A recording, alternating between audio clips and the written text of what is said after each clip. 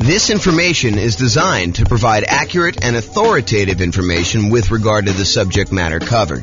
It is offered with the understanding that the presenters are not engaged in rendering legal, accounting, or other professional services. If legal advice or other expert advice is required, the services of a competent professional should be sought. Welcome to the Overland Park Real Estate Investing and Real Estate Financial Planning Podcast. Learn all about investing in real estate in Overland Park, Kansas, with a combination of real estate financial planning and modeling with numbers specific to Overland Park, plus syndicated, more generalized recordings of live and pre-recorded real estate investing classes. Not all of them specific to Overland Park. Be sure to stay tuned after the podcast for a message from our sponsors. Well, good afternoon and welcome everyone. I am your host, James Orr, and I have a very special class for you today. This is a class where I get to introduce you to a brand new spreadsheet I've been making. I made a version of this, not in Excel. I made a version of it as like an infographic in PowerPoint, probably 6 months ago or so. And I finally got around to converting it to Excel, making some small modifications to it, and I am continuing to work on it. I'll give you a link to download the spreadsheet so that you guys can use it as well. But we're going to talk today about ways to speed up achieving financial independence. And I'm going to walk you through some of the thinking tools I have and some of the visual aids I have for figuring out how to improve the speed, how long it takes you to become financially independent, using whatever resources you have. So if you were normally on a path to get there in X number of years, the idea is how can we shorten that for you and get you there faster? And we'll talk about some things related to that, like increasing risk by improving speed, because sometimes it's a trade-off. And while I was preparing this class, I actually thought of a whole separate series of classes I'm going to do. I probably will do the first one in that series, sort of like an intro to this topic, tomorrow, because I was like starting to add some slides, think about how I was going to do it. And I ultimately ended up saying, okay, this is really its own presentation because I'm going off on this really deep, very interesting, but very deep rabbit hole. And so I'll get to that probably tomorrow. If not tomorrow, then soon. And I will share with you some of my other thoughts on some other really cool new tools I'm making for that as well. But today we're going to talk about ways to speed up achieving financial independence, a new tool I created with this other spreadsheet, and we'll kind of jump right into it. So let's get into it right now. So first, what is financial independence? Financial independence is when you can, in quotes, safely live off of your investments. And when I give you that definition, you're like, okay, yeah, that seems reasonable to me. You're financially independent when you don't have to work anymore and you can safely live off of your investments, the investments that you have there. And yeah, that makes sense, but it doesn't really make sense because that is more of a generalized definition of like what it means to be financially independent. And it's not a mathematical definition of when are you financially independent? What is the math behind becoming exactly financially independent? So what I did is I came up with the math version of what is financial independence. And really what it is, it's when all of these things contribute enough money so that they cover your expenses or your desired amount of money that you want coming in. So financial independence is really when, one, the net positive cash flow from all of your rental properties, that's all the income from your rental properties, rent, and anything else you're collecting on the property, minus all of your expenses, including vacancy, the principal and interest part of your mortgage payment, taxes on your property, any private mortgage insurance payments you're making, especially if you bought a property as a nomad or a house hacker, any insurance payments you've got on that, any of the maintenance you need in order to maintain the property, and property management. So once you take all the income, you subtract out all those expenses, what's left over is your net positive cash flow from rental properties. And because I'm going to be talking about something else, I don't usually add this to this definition of financial independence, but because I'm going to show you it on another spreadsheet that I made, I will also tell you that this is also the section for business income. So if you have a business that is not relying on you to work there, you are a passive owner in the business and you're getting passive income coming in from that net of all expenses, that's also what is included in this number one section. This number one section really should say business income, and real estate rentals just happen to be a business that we talk a lot about. And so I made it its own special category, but really this is all your business income here. Net positive cash flow from business income, including net positive cash flow from rental properties. And the rental property one includes all your income minus all your expenses, including vacancy, principal, so on and so forth, which I already covered. So number one, net positive cash flow from rentals and also business income. Number two, is any invested assets you have. If you have money invested in stocks or bonds or, anything else like that, any money you have there times a safe withdrawal rate, which we'll get into what a safe withdrawal rate here is a little bit later, but times your safe withdrawal rate is money that can contribute towards you being financially independent. So if you have $1 million invested and you believe in a 4% safe withdrawal rate, which I'll get to in a second here, that is $40,000 a year that you can then use to be considered financially independent. That contributes to the income to see if you qualify as being financially independent there. Okay. So that's number two. Number one was income from rental properties and the other business. Number two is invested assets times safe withdrawal rate. Number three is any passive income you have coming in from Social Security. Now, if you're trying to do this financial independence thing way before you can collect Social Security, you won't be able to rely on that until much later. But some of you are listening to this, you're like, hey, look, I'm going to collect Social Security in 5 years, or I'm already collecting Social Security. And so you can count that as part of the passive income that you've got coming in as to whether or not you are financially independent. So passive income from Social Security. Similarly, if you bought any annuities and you're able to collect on those annuities now, if you're getting any like monthly or yearly proceeds from your annuities, those can count towards you being financially independent. And then number five is passive income from pensions. So if you have a pension and or Social Security, then you can actually count the income you have income from your pension as part of being financially independent. So those are really the 5 areas of income we're counting. And if the sum of all 5 of those exceeds the amount of money you need to live on, or the amount of money that you desire to have coming in, maybe it's not necessarily just live on, maybe it's live on plus you still want to continue saving for something, then you can count whatever money. If that exceeds the amount of money you need, then you are considered financially independent. That is a more mathematical definition, more than just when you can safely live off your investments, right? We want to know more about like when dollar amount wise, we actually are financially independent, not just like in this generic sense. And so that's why we define it that way. So how do we speed that up? How do we get there faster?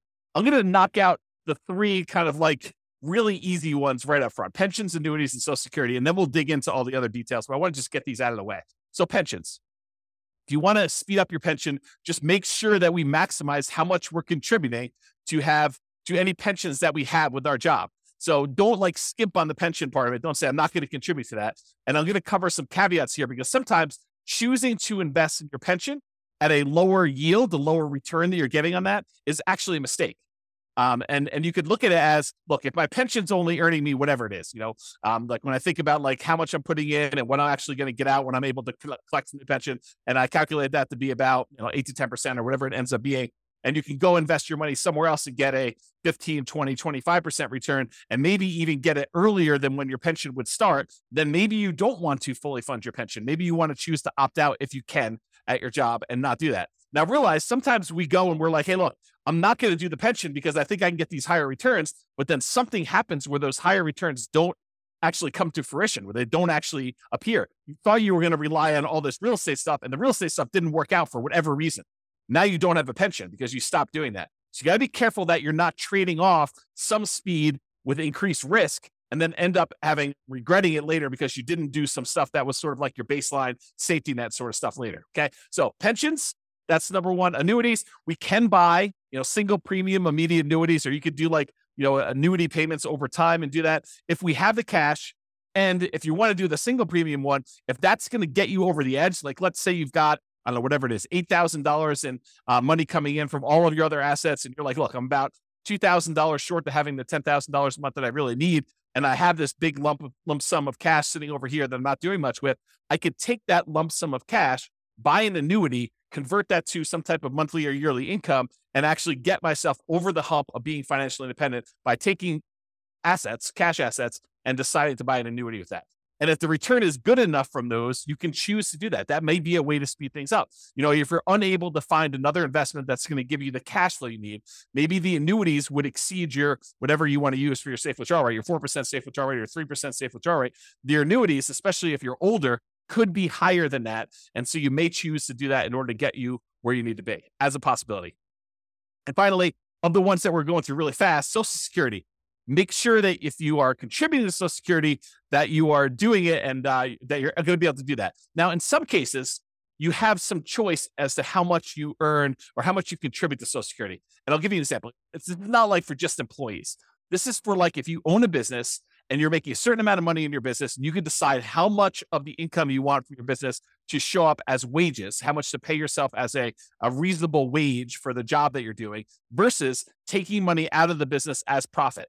Because with the ones where you're paying wages on it, you're usually having to pay a Social Security payment associated with that. The ones where you're taking as profit, you usually don't have to pay Social Security payment. At least that's my understanding. I'm not a tax expert. But you could choose to take a certain amount as wages and pay the Social Security versus taking more money as profit. So you could decide within a reasonable degree. You can't say, I'm taking no wages, I'm going to put all my money in profit. I think you'd get challenged from the IRS in that. And so you could decide to take how much you're going to take in wages as to how much you're contributing to Social Security. And if you wanted to, you could choose to maximize the Social Security benefit so that you get the most out of Social Security later on when you're able to collect on it. And you'd want to go do that math and see what makes sense for you in your particular situation. So be careful, though, that you don't deliberately minimize or avoid paying Social Security and then regret it later. Similarly, what we talked about with the pension discussion as well. Okay. So how do we speed up those pensions, annuities, Social Security? Really, it's just about contributing to those and making sure we're doing it. Okay. And I did mention this while we were talking about that, but I just wanted to point it out to you that the returns you're earning on pensions and annuities and Social Security might be lower than what you think you can get or what you actually can get in these other investments outside of those options as well. So while we may or may not while there may or may not be a somewhat reliable source of money returns later, focusing on the pensions, annuities, Social Security, they may not be high enough to improve your speed. And so you may choose not to invest in those, or you may choose to reduce your investment in those, or do sort of like a hybrid where you're only investing a certain amount, and then you're taking the larger proceeds of your money and you're investing it somewhere else. And we'll talk about that. So here's the new spreadsheet that I hinted at. I call it my financial independence, asset allocation, and cash flows engine.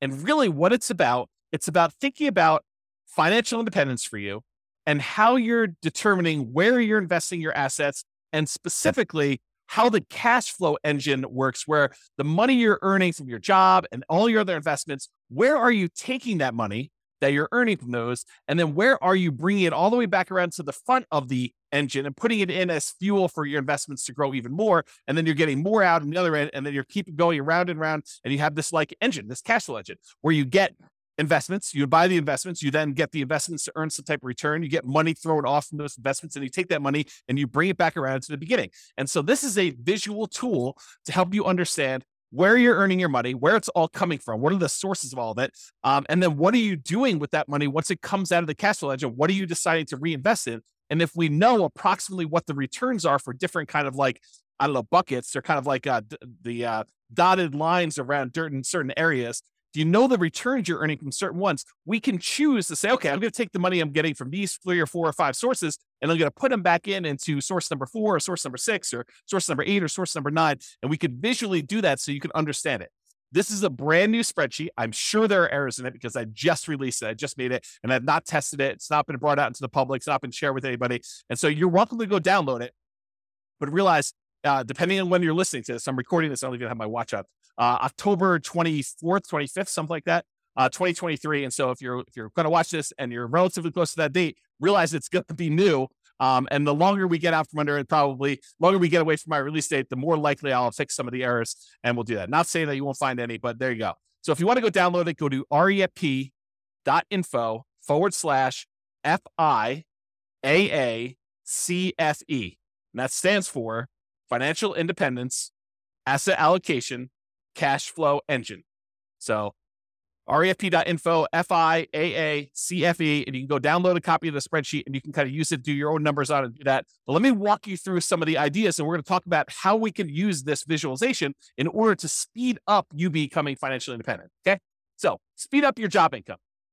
So this is one of the sources. I just did a blow up of the spreadsheet here. This is one of your sources from your job income. Shows that how much you're making from your job and then how much you're actually investing from your job. So you have saved to invest. Part of the money, in some cases, you have a company match where the company says to you, look, if you invest, 1 or 2% of your income, we will match that dollar for dollar. So if you invest 1%, we will automatically add add 1% to it. And so you'll end up investing 2% total, 1% provided by you, 1% from a company match. And so you want to try to maximize that if you can and do the company match part. Sometimes you'll take money outside of that company match. Just that company may say, look, we're only willing to go up to 3% with that. So you do your 3%, investment, your company matches it 3% as an example, and then any additional money, 2% more or 5% more or whatever you're investing from your job, you want to go and take that money, and that is the no match, the money that you're investing from your job that is not matched by the company to do that. And then any money here you're putting in Social Security, you can kind of just keep track of that mentally for yourself. So how do you speed up the job income? Well, increase your job income. Like decide to earn more, or get a job where they do a match or don't do a match. Or do one where they do a match, or they have some type of, stock options or something like that. Not just your regular job either. I'm also talking about a side hustle or two. For example, maybe you decide to go and do house hacking, where you go and you buy a property where you can rent out part of the property while you're living in it. As another example for doing that. Or maybe you decide to start a business part-time in order to generate more income coming in, and you do that. So not just your regular job, maybe other jobs as well. If you're really trying to speed things up, that is a possibility for you. If you're trying to speed things up using job income, make sure you maximize that company match so that you get some money. Although there are some weird things. I didn't plan on going into a lot of detail on this, but sometimes your company match requires that you put money into certain type of accounts where you may not be able to access them until much later. And so realize that if you're trying to speed things up and become financially independent, maximizing money in your company match may be money that you can't use right away. And so you'll sort of have to keep that off in the distance until you're able to qualify for it at age 65 or whatever it is that the rules are for you. So you want to increase your company match or maximize your company match. You may want to increase any money that you're investing on your own outside the company match. And if you're relying on Social Security and you have control over how much you take from Social Security, like you're the business owner and have some control over wages versus profits, then minimizing Social Security may be faster, but at the cost of the amount of Social Security benefit later, which may be more risky or less conservative if something goes wrong with the investments you're making outside of the Social Security option. Okay. So just realize that. All right. So that's the first one. We talked about income. Now let's talk about properties. So in my mind, I've grouped properties into three primary groups because we really do look at properties in three distinct ways. First one is a really obvious one, the owner-occupant properties. These are properties that you live in.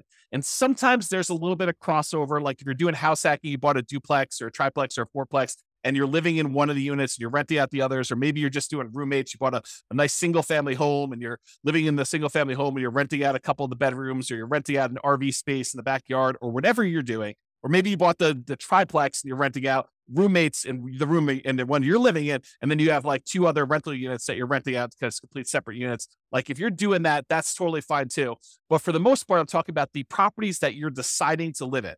And most of the time, we're not getting any type of cash flow or cash flow from depreciation from that. And we're usually not taking advantage of the appreciation, the property value going up, or the fact that we're paying down on the loan, because that really doesn't count until you pay the property off, and it totally reduces your housing expense.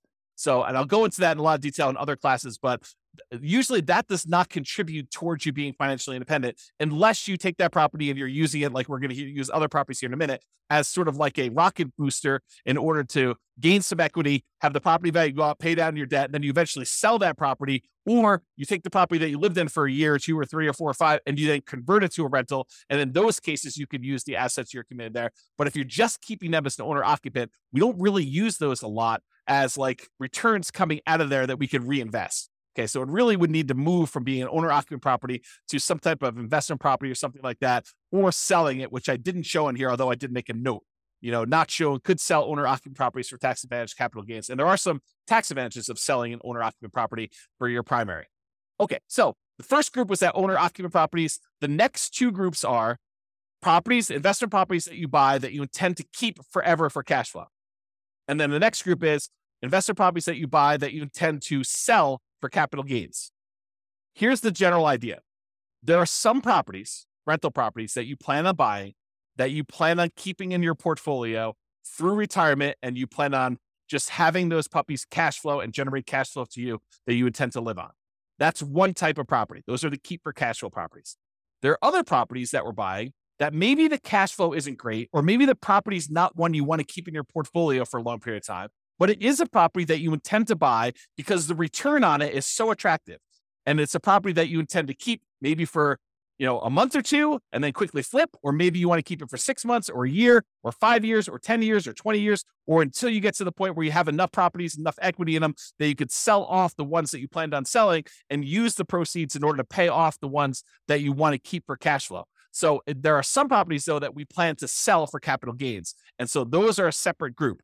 The ones where we plan to keep for cash flow, we're primarily focused in on the cash flow from those, although you can access the appreciation of debt pay down via some refinancing or doing a HELOC on those. The other ones, we may get some cash flow and cash flow from depreciation while we're holding them, but really the intention of those is to capture the appreciation, the debt pay down from those, and then use that money elsewhere, come out of the engine and invest somewhere else in the property. Okay, let me check my notes to make sure I covered what I wanted to do. Okay, so some properties you'll own or occupy, talked about that. Could still do house hacking, talked about getting roommates or buying a duplex, triplex, or fourplex. And that could be like a side hustle, right? The income you have coming in from doing a house hack is almost like getting a second job, if you think about it, right? I mean, if you went out and you got another job delivering pizzas and you earn $600 a month, isn't that sort of like, renting out a bedroom or renting out a garage space or renting out an RV parking spot on a property and getting another $600 a month? It's just you're not doing as much manual labor in order to have someone else living in an RV space or renting out your garage or, renting out a room in your property and you're collecting money on that. So it's like a side hustle. It financially contributes $600 to your income, just like another second job would. Okay. And maybe even some tax advantages of you renting out part of your property, as you'll probably get some cash flow from depreciation for the part of property that you're renting. Okay. So we can still do house hacking, talked about that, and or the nomad strategy. If you decide to do the owner occupant property where you buy a property as an owner occupant, get owner occupant financing, usually low or nothing down.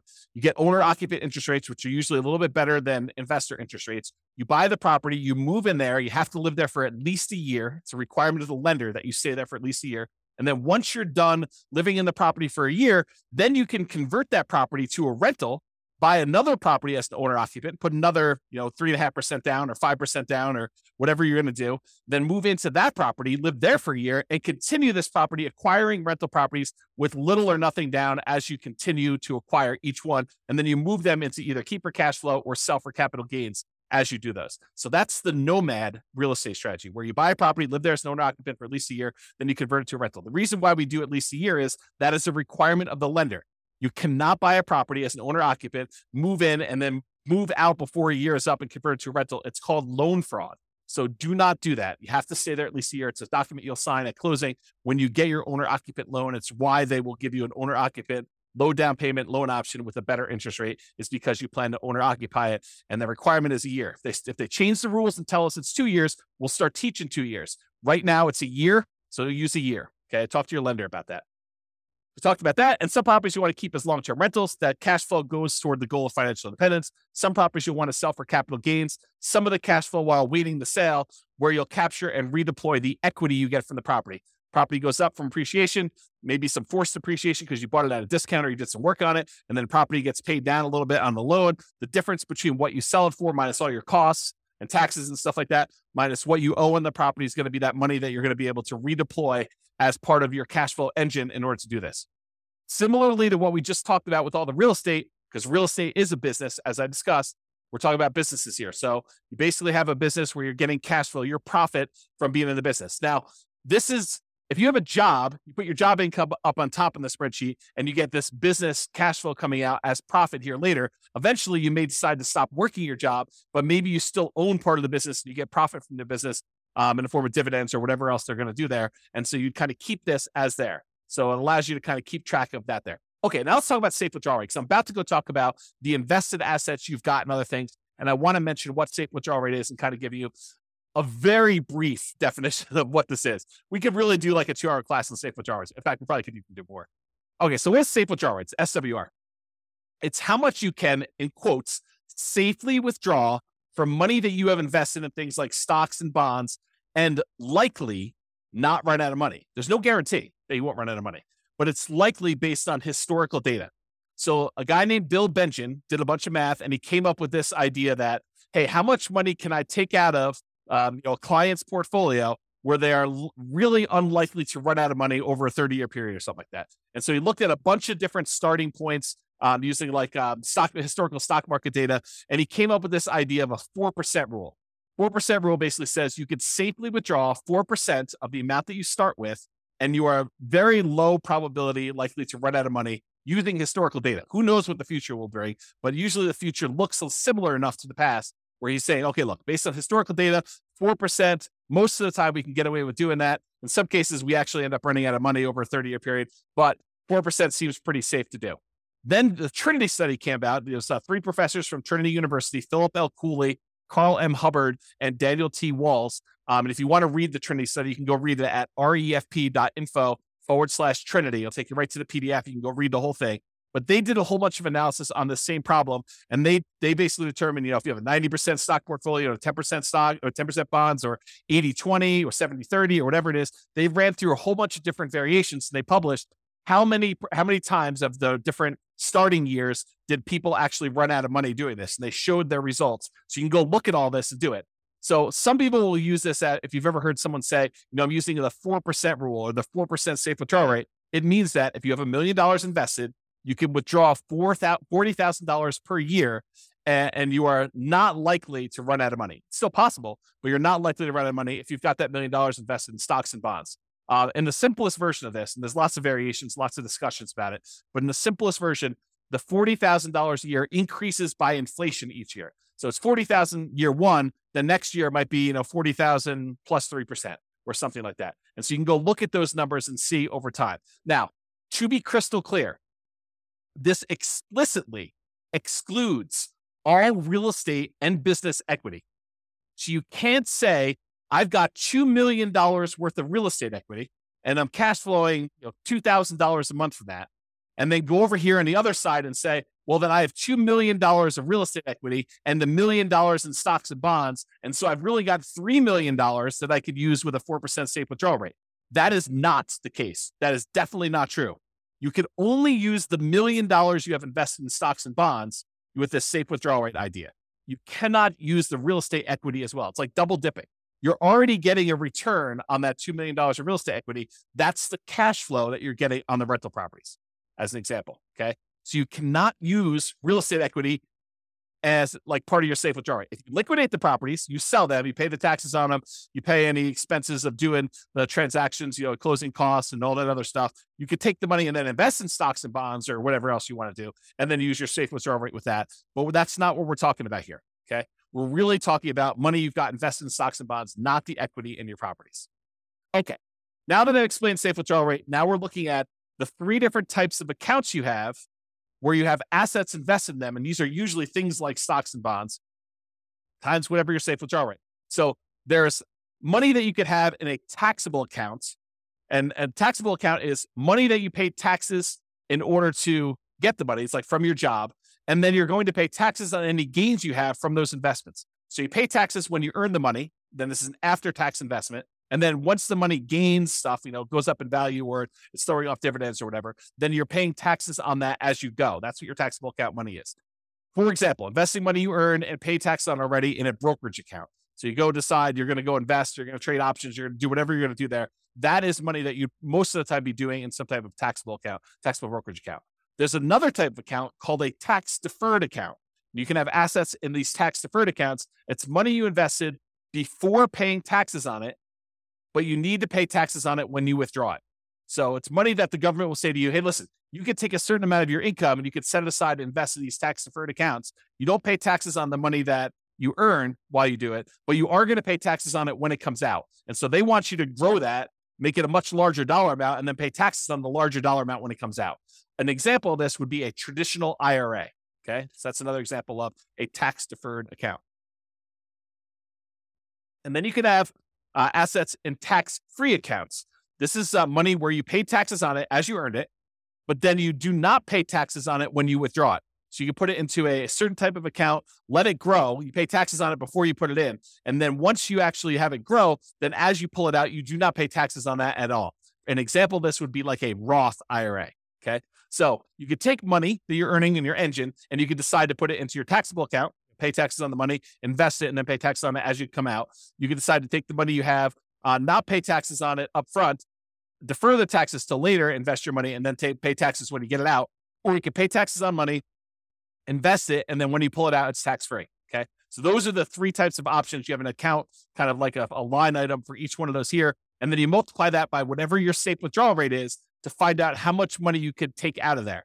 Now, while you're actively growing your portfolio, you're not taking out money to live on or anything, you can just let these grow, right? You put money in and let them grow and not actually do a safe withdrawal right now. But later on, when you start pulling money out there, you may want to have money coming out of those.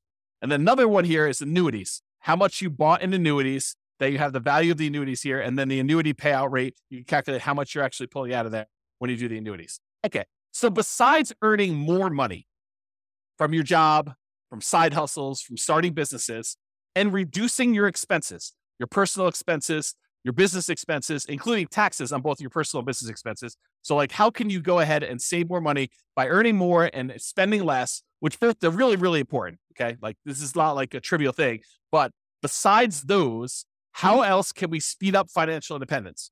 Well, it's really about what you do with the money you've got coming from your assets, like how we go and deploy the things that are coming out of the engine, the sources of the money that you have to invest. You know, when we talk about the engine, it's the money in, all the money that you've got that you're investing in your assets. Then what happens when you get returns, and what do you do with all this money coming out? Sure, there's job stuff where you're getting some money and you're saving it like there. But really, what are you going to do with like cash coming out of your businesses and the money coming out from like your properties growing in value if you decide to do a refi or HELOC or whatever, or if you decide to take money and you sell a property or doing all that, or any money coming from your business or the safe withdrawal rate money you've got coming out. Like, what are you doing with all of this money? You're like thinking about like, where do I deploy it and how do I do it? So we're really focused on the sources of money out, all these little green letters in boxes there. So let's talk about the money to invest. What do we do with this money to speed up financial independence? And these are all the different things that we have money coming from. So the job, you've got some money coming in when the company matches your money, the money that you're saving that the company does not match. Any of the cash flow properties that you own, you could decide to collect money now in the form of cash flow and then cash flow from depreciation. If you decide to pull money out of those properties, you're primarily keeping for cash flow, like you do a cash out refi or you do a HELOC. And then if you have properties that you're keeping primarily to sell for capital gains, you might get a little bit of cash now in the form of cash flow and cash flow from depreciation. But then if you sell the property, there are certain proceeds you can get where you pay the taxes on it and you can invest in whatever you want. Or you could decide to defer your taxes, do a 1031 exchange, and reinvest that money in more rental properties, like kind investments. So you could do that. Or if you decide instead of selling the property right away, you can access the equity you have in those properties with a loan temporarily and do a cash out refinance or HELOC, just like we did with the ones where we were keeping for cash flow. And then the business income you've got there, you can use the cash flow from owner profits. Then these invested assets times your safe withdrawal rate. We've got the tax withdrawals, tax deferred withdrawals, and then tax-free withdrawals from those three different sources, your annuities, your Social Security, and your pension. So those are the different sources of money to invest that we've got there. So what do we invest in? Like, we take all this money out from all those different sources, and like, how do we go and speed things up, and what do we reinvest in? And part of it is this choice. It's the choice of, okay, we've got all these sources of money that we just went over. Where are we going to put that? How do we improve it? And part of that is taking all this money out that we see. Some of them you're going to be deferring for later. Like, you're not going to be necessarily taking money out of, the tax withdrawal account or whatever, unless you're going to say, hey, I'm saving up money in this until I get to $100,000, and I'm taking $100,000 and I'm going to use that as down payment in order to buy a property. So you may be doing stuff like that, but sometimes it's like you're holding for a little while until your engine grows and the return grows in that. Then you're going to take money from there and you're going to move it up somewhere else. Okay. So what are we going to reinvest in? Well, here are the options, right? I've tried to simplify it down and say, these are really the choices we're looking at. Number one, we can invest in more owner-occupant properties. We could either put up money for down payments and buy another owner-occupant property. Maybe we sell one, use some of the proceeds and reinvest in that. Or maybe we sell one, take some of the money, buy an investment property, take less of the proceeds and go buy an owner-occupant property. But we take some and we use it for down payments to buy an owner-occupant property. Or we could pay down on mortgages and earn a return from having less that we owe on the property. So if we have an 8% mortgage, which is what they are about the time that I'm recording this, you could take money from something else you've got on the other side and reinvest it by paying down an 8% mortgage. What do you earn as a return by paying down an 8% mortgage? It's not a trick question. 8%. That's exactly right. So if you're going to go have a loan, you're going to pay it down. What you get as a return is the interest rate. So if you've got a 2.25% mortgage on a property because you got a really good mortgage, 5 years ago or 3 years ago, do you want to go take money that you could invest in stocks or bonds or CDs or more investment in real estate or anything else and pay off a 2.25% mortgage and earn 2.25% on that money? There are some cases where you might want to do that, but for the most part, you probably do not want to. You probably want to take that money and invest in something that's going to get you a higher return. But if you've got a mortgage that's at 8%, might not be the worst thing to do with all of your money, right? Like not to take all of it, but some of your money, take it and invest in something like that. Okay. So owner-occupied properties, you can either use it more for down payments to buy more of those, or you can pay down loans on your owner-occupied properties to do that. The other thing is you can keep for cash flow properties, the properties that you intend to keep for cash flow, you can use for down payments to buy more properties that you intend to keep forever and cash flow them into retirement. Or you could either use down payments for that, or you could pay down mortgages on those. And then finally, for the property group, you could sell for the properties that are sell for capital gains, the ones that you intend to sell at some point in the future, like get a really good return early on. And then as your equity builds up, you want to sell that thing off, take the equity, redeploy it into something that's going to get a higher return, which we'll talk about here in a moment. You could use that for down payments in those, or you could pay down the mortgages. So really it's the three different property types. We can use down payments, or we could pay down the mortgages. Those are the two primary things. No, I guess there's something else I didn't add in here, which I probably should add to the spreadsheet, because there are things that you can do in order to invest in, and that is improve the property. You could go and improve the property and make your cash flow better. So it's really not paying down the loans. It's really not a down payment, but it's improved property. So yeah, we could go ahead and add that. Maybe I'll make a note. See, teach a new class with a new spreadsheet, you get to add new things. Improve property. So hopefully I'll remember to go look at this sheet of paper and I'll add that to the list. Okay, so those are really the things you do to properties. Or you could do your businesses. You could do down payments, you could do pay down loans, or you can also probably improve your business. I should add that as well too. Maybe make a note, improve business. And then buy assets. You could go take money and invest it in your taxable account. If you qualify for, like from an income standpoint, you could use it in your tax deferred account, or you could invest in a tax-free account. There's some qualifications and limitations for doing the tax deferred and tax-free. So just realize that you might be limited in what you can do that. Or finally, you could buy annuities. But that's really all we're talking about. These are all the choices we have of the money that we've coming out from our job and all these other investments we have. We could take that money and what are we really going to do? We're going to put it back at the beginning and we're going to reinvest in something. And now what we want to look at is what are the returns we're earning on all of these and then make a decision. And I'm not going to go into returns today because we cover that in a lot of other classes. But maybe I will do a separate class where I just bring all the returns in and I just do a summary class looking at the returns you can earn from different things we've got going on here. But part of this decision-making process, how do you speed things up, is being smart about where you're taking money from in your engine and what you're putting it into to make sure that the returns you're earning on those make sense for you for getting you where you want to be. Okay, so now that we talked about really like the engine and how it all works, let's now look at the three primary groups for how we can speed this up. Number one, we can increase savings. Number two, we can increase the returns. And number three, we can reallocate assets. So increase savings. Increase your income or all the other job type stuff you've got there, side hustles, whatever you've got going there. Number two, decrease expenses. So make sure that you're living frugally, that you are, not paying a lot in taxes on things like that. You can also pay off properties, either owner-occupied properties where you're living in and reduce your living expenses that way, or on investment properties to reduce your expenses and improve cash flow. So those are all part of like the increased savings idea of doing things. Or you could utilize more of that company match if available. If you're only doing 1% and the company will match you up to 3%, maybe you should take advantage of a 100% return when you do the company match. If you invest 1%, they'll match your 1%. You just earn 100% return in that first year by doing that. And then maybe you look at how you can get it back out if you want to decide to do that. But, utilize more company match if it's available for you as a way to increase your savings. Sorry, I got to grab a drink. All right. Number two, increase returns. Change the investments for your investable assets. We've got those, taxable accounts, tax deferred accounts, or tax-free accounts.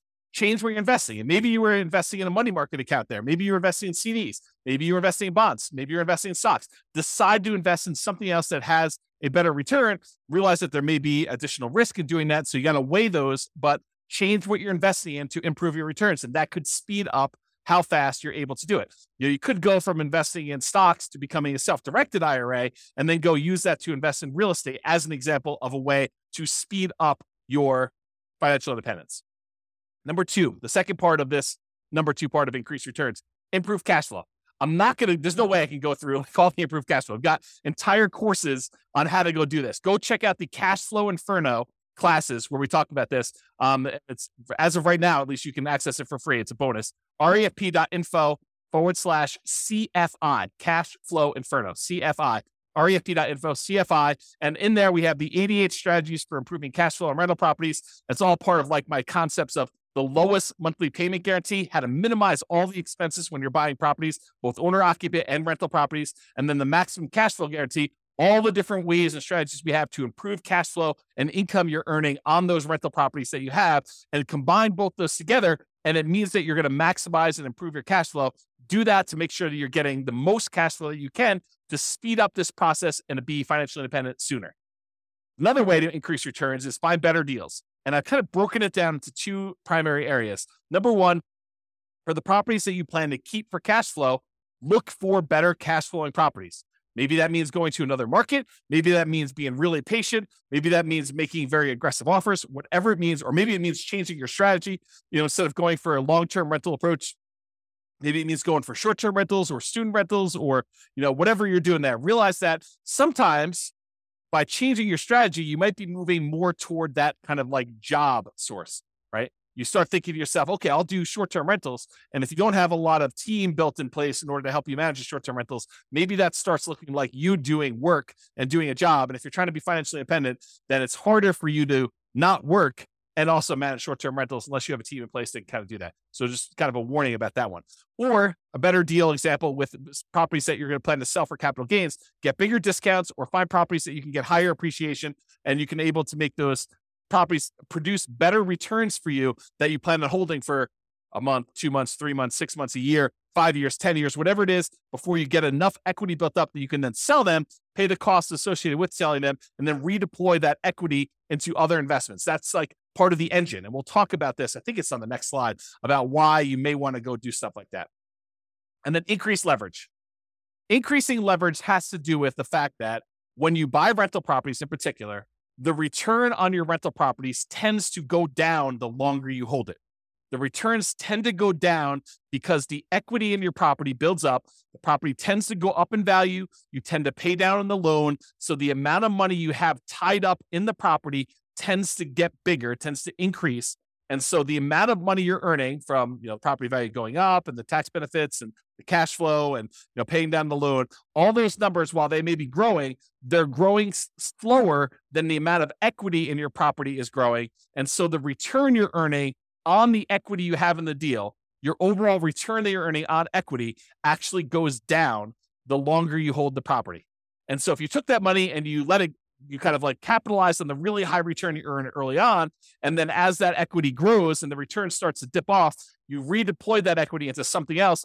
You could leverage up your returns and earn better returns on the money you have invested. And so there's two ways to really do that. You can refinance, pull out the equity and redeploy it. Or you could sell the property, pay all the costs associated with that, and then redeploy the equity and improve your returns that way. And it's based on this idea, this return on equity idea. And I've taught separate classes on this, and I'm not going to have time to go into a ridiculous amount of detail, but this is legit. This is like a phenomenon that is true. You buy a property and you end up earning a good amount of appreciation, a good amount of debt pay down, a good amount of cash flow from depreciation, and usually relatively low cash flow at the beginning, and that tends to improve over time.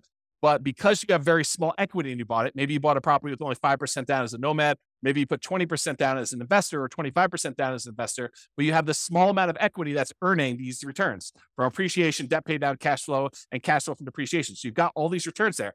But as your equity grows, as the property value goes up, as you pay down the loan, the amount of equity you have grows. And even though appreciation goes up over time, your debt pay down goes up over time a little bit, your cash flow tends to improve over time, and your cash flow from depreciation stays the same because it's pretty much fixed unless you decide to do some accelerated depreciation. But even though that one stays static, the amount of equity you have grows faster than the return on all these other ones, so that over time, the return you're earning on the equity you have in that property is actually decreasing. And eventually, once your debt pay down, once you pay off the loan, your debt pay down one goes away and you no longer have any return from debt pay down. And eventually your cash flow from depreciation goes away because you can only depreciate residential properties over 27 and a half years. And so that eventually goes to zero. So what you're left with is just unleveraged, because it's no longer leveraged, appreciation rate, which might be 3%. And then your unleveraged cash flow return, which might be cap rate, which is usually somewhere between 5, 6, 7, 8, 9, 10%, depending on what property you're buying, what part of the country, and all sorts of other variables. But maybe 5%, as on the low end. So 5% plus 3% is 8%. So even though you might be earning, 35% return when you first buy the property, like if you think about return on equity, that's decreasing every year So eventually, when the property is paid off, you're about 8% return on your money. So if you decide, look, anytime my investment properties that I own, anytime their return drops below some number, some threshold you hit, whatever that is, 20% or 15% or 10%, you could say, look, I'm going to sell this property and re-leverage up. I'm going to take the money, I'm going to pay the taxes, I'm going to pay the capital gains tax, I'm going to pay the depreciation recapture tax, I'm going to pay the real estate commission to get out of it, I'm going to pay the closing costs, and I'm going to take whatever's left over, which is what we call true net equity. That's the amount you have left over after all those expenses I just named. And you're going to take that money and you're going to go buy another asset, whether that's any of those other assets we just talked about, down payments, paying down loans, investable assets, some safe withdrawal, buying annuities, whatever you're doing there, or like any of the taxable, non-taxable, tax deferred, tax-free, all those different things. You can decide what you're going to take this money from and invest in there. And if you want to save some of your money on the sale and you want to do a 1031 tax deferred exchange, you can delay having to pay capital gains and depreciation recapture. You're still going to need to pay the real estate transaction costs and closing costs, whatever those are, unless you're able to negotiate having your buyer pay them for you when you go and do this. But in most cases, you're going to pay those, and then you can take that a much larger chunk, but you're limited in what you can reinvest that in when you do that. Has to be other real estate, like-kind real estate, not owner-occupant stuff, okay? So this idea of return on equity declining over time is real. It's a real phenomenon. And so we a lot of times, investors will look at this. They'll be like, look, I would like to work around this. I would like to not have this happen to me. However, other real estate investor folks look at this as a natural, organic de-risking of the portfolio over time. Because as you pay down the loan, it becomes less risky. You owe less on the asset. Your kind of like resiliency for price declines goes up, and your resiliency for rent declines goes up. The rent can come down and you'll still have positive cash flow. The price can come down and you'll still have positive equity. So this is a natural, organic way to de-risk your portfolio, but it also typically means that you're getting less of a return on your asset over time. And if you're trying to speed things up and really optimize this, you may choose to see this as a hindrance and say, I want to address this. I don't want to see my return go from 35% all the way down to 8%. I want to see it go from 35% down to 20. And 20, I want to go reinvest, re-leverage up, and go buy another asset or two that has 35% return. Maybe you buy a bigger property, or maybe you buy two properties that are a little bit smaller or about the same size, and you go and you redeploy this money, or maybe you take the money and you go buy stocks or annuities or whatever you want to do, but you change it in order to get a better or different or kind of like other return than what you're doing here. Okay. And so that's what we're talking about. We're talking about this kind of like refi and redeploy equity, sell and redeploy equity in order to increase leverage, because you're usually increasing leverage to do that. Or number three, remember we talked about the three options here: increase savings, increase returns, which we just covered, and now reallocate assets. Number three.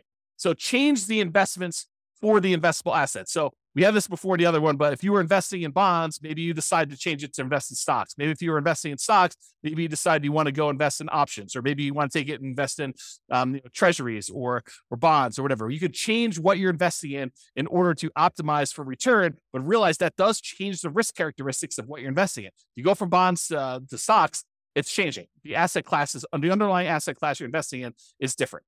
Okay. Or you could utilize some of our like deal alchemy strategies. If you kind of not seen that course, it's another bonus course, refp.info/REIT/alchemy.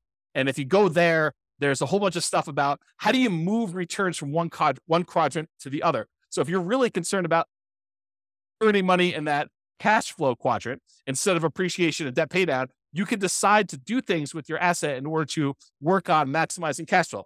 For example, you may refi some of your properties to have enough money come out of those to pay off other properties to improve your cash flow.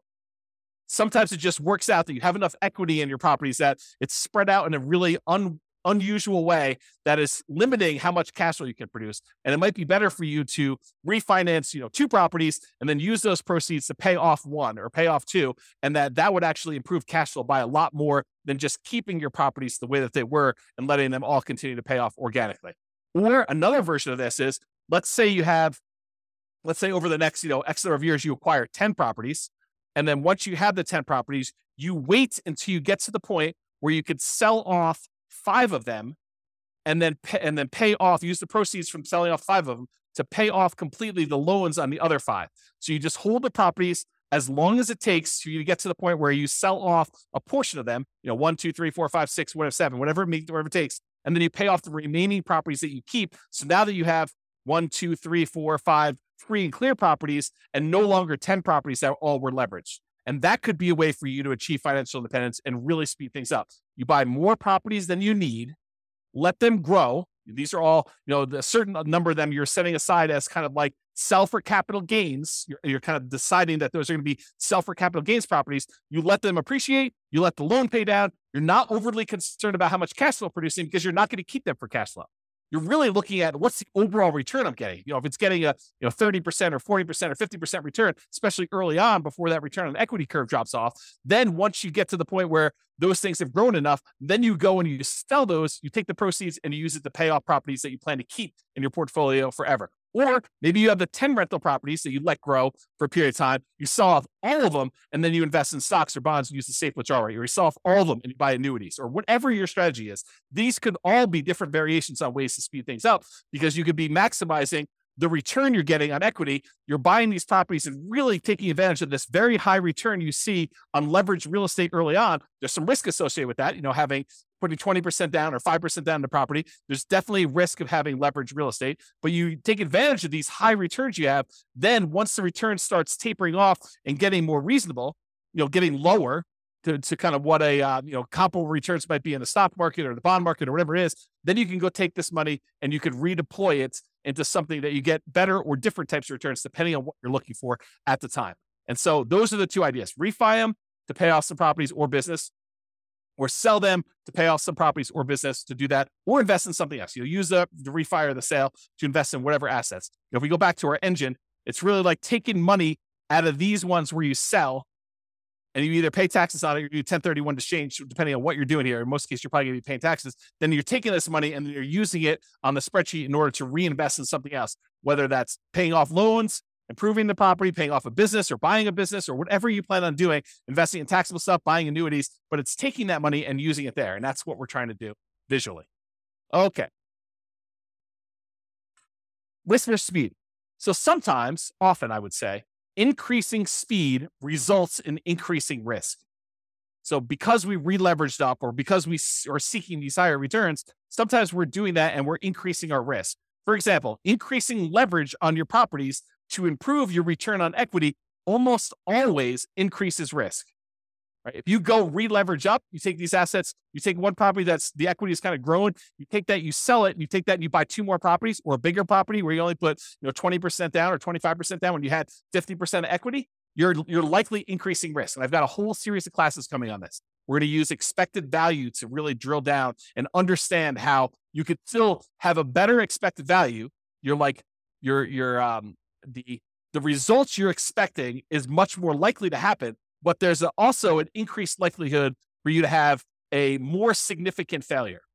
That's what we're going to look at when we talk about expected value. That's a totally different class. That was the class I told you I didn't have time to teach, but I'm going to teach another version of it. Okay. So for example, increasing leverage, talked about this, always increase. Many real estate investors will choose to de-risk the closer they get to their FIRE date, the financial independence retire early date. Because as you get a much larger asset base, having variations in that could impact. If you needed $3 million in order to be considered financially independent and you're getting closer to your deadline of when you want to actually be retired, then, if you have a portfolio that, could easily go up 10% or down 10% in value, and all of a sudden you see as you approach your date, the portfolio drops 10% and you need that 3 million and you only have 2.7 now, that's problematic.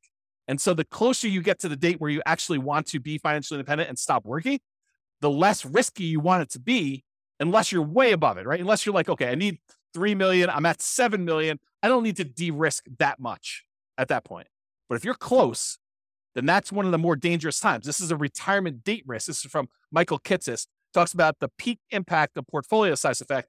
Right as you're entering the period where you're going to stop working here, that this time period right before you hit your financial independence retire early date, that is one of the more dangerous times. And then right after that, once you retire, is one of the most dangerous times you have for what's called a sequence of returns risk, which we talked about in other classes, and I'm sure I'll talk about again, but I don't have time to go through it right now. If you want to go read Michael Kitces' article about this whole idea, and it's not real estate specific, it's more like stock market stuff, you can go to refp.info/redzone, REDZone, And you will see Michael Kitces explain this phenomenon to financial advisors. Good stuff for you to dig into if you're interested in this. But you'll see why it's most risky right before your financial independence date, and then right after with sequence return risk. They're slightly different risks, but they're related because it's based on your portfolio size. Your largest portfolio size, you're most at risk for that. Okay. So in conclusion, there are many choices you can make to speed up your journey to financial independence. And hopefully you're just starting to understand how this whole engine thing works. So all the different sources of money you got coming out, then what do we take that money and what do we do with it? What do we kind of move it back around to get it going in? And then when it goes in, it kind of comes out. And that's why it's an engine. It keeps repeating and it keeps growing with your returns there. So the choices you make about what you're taking with the money coming out and what you're putting it back into matter, and they can really impact the speed at which you're able to achieve financial independence. Some require more sacrifice and discipline to implement, reducing your expenses, saving more, getting a different job, doing side hustles. That's more work. It's more sacrifice, more discipline to implement. But some of them are mere distinctions at points of decision. Hey, and I'm going to take this money coming out of here. I'm going to invest it in this instead of this. And that can make a major difference. Taking your money and paying off a 2.25% mortgage versus paying off an 8% mortgage could make a big difference. And it's really no extra work for you as to what you want to do. It's just like deciding I'm going to do this instead of this. And so ideally we get this little visual, and I'll create some more tools around this so you can see like what the expected returns are. Maybe you put in your own numbers and you could decide where you're going to take money out of to kind of optimize and improve your kind of like speed to financial independence, but also weighing in the risks of doing so as well. Okay.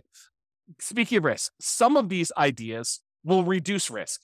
Taking money and paying off loans with them probably reduces risk overall, provided you have enough reserves. You don't want to go risk your reserves to kind of pay off a property a little faster. Other choices will increase risk. Selling off properties and then re-leveraging up and only putting 5% down or 15% down or 20% down or 25% down when you had 50, 70% of equity in your property before that, that's going to increase risk for you. You're going to actually have like a significant uptick in a lot of the different ways that we measure risk. For real estate investors, the decline you see from return on equity is a legit phenomenon. It does happen. So be aware that most of the time when you buy a real estate investment, the best return you're getting is really early on when you're most leveraged. Okay. Even if it's not the best cash flow. And organically over time, what tends to happen is your cash flow improves, but all of your other returns drop off. Okay. So that tends to be what's going on in your investment. So if you're really trying to maximize returns, especially if you've got some of those properties allocated for sell for equity or sell for capital gains, then a lot of times your overall return is going to be much lower the longer you wait on that. So that decline from the return on equity curve is legit and something that some people will use naturally in their favor to organically de-risk their portfolio as they get older, as their portfolio ages. Some people are like, I want rocket booster returns all the time. So I want to use these kind of sell for equity properties or sell to refi to get at my equity kind of process and redo those things to really maximize the return on equity numbers at the cost of increasing risk. And we'll look at those here when we do a lot of the expected value stuff in future classes to do that. Hope you enjoyed today's class. Hopefully it's not too long. Have a great day, everybody. This has been James Orr. Bye-bye for now. With home prices up, mortgage interest rates up, and rents up, but not quite enough to counteract the higher prices and interest rates. Cash flow on rental properties in Overland Park is harder than ever. Book a call with the Real Estate Financial Planner to apply our proprietary 88 strategies to improve cash flow on your rentals. See the show notes for a link to schedule your call and improve your cash flow today. If you're a real estate agent, lender, or professional in Overland Park that wants to help our real estate investor listeners, consider reaching out to learn about collaboration opportunities with this podcast. We'd love to add more value to our listeners by having you assist our investors buy, sell, and finance their real estate investments. See the show notes to schedule a call to discuss collaboration opportunities.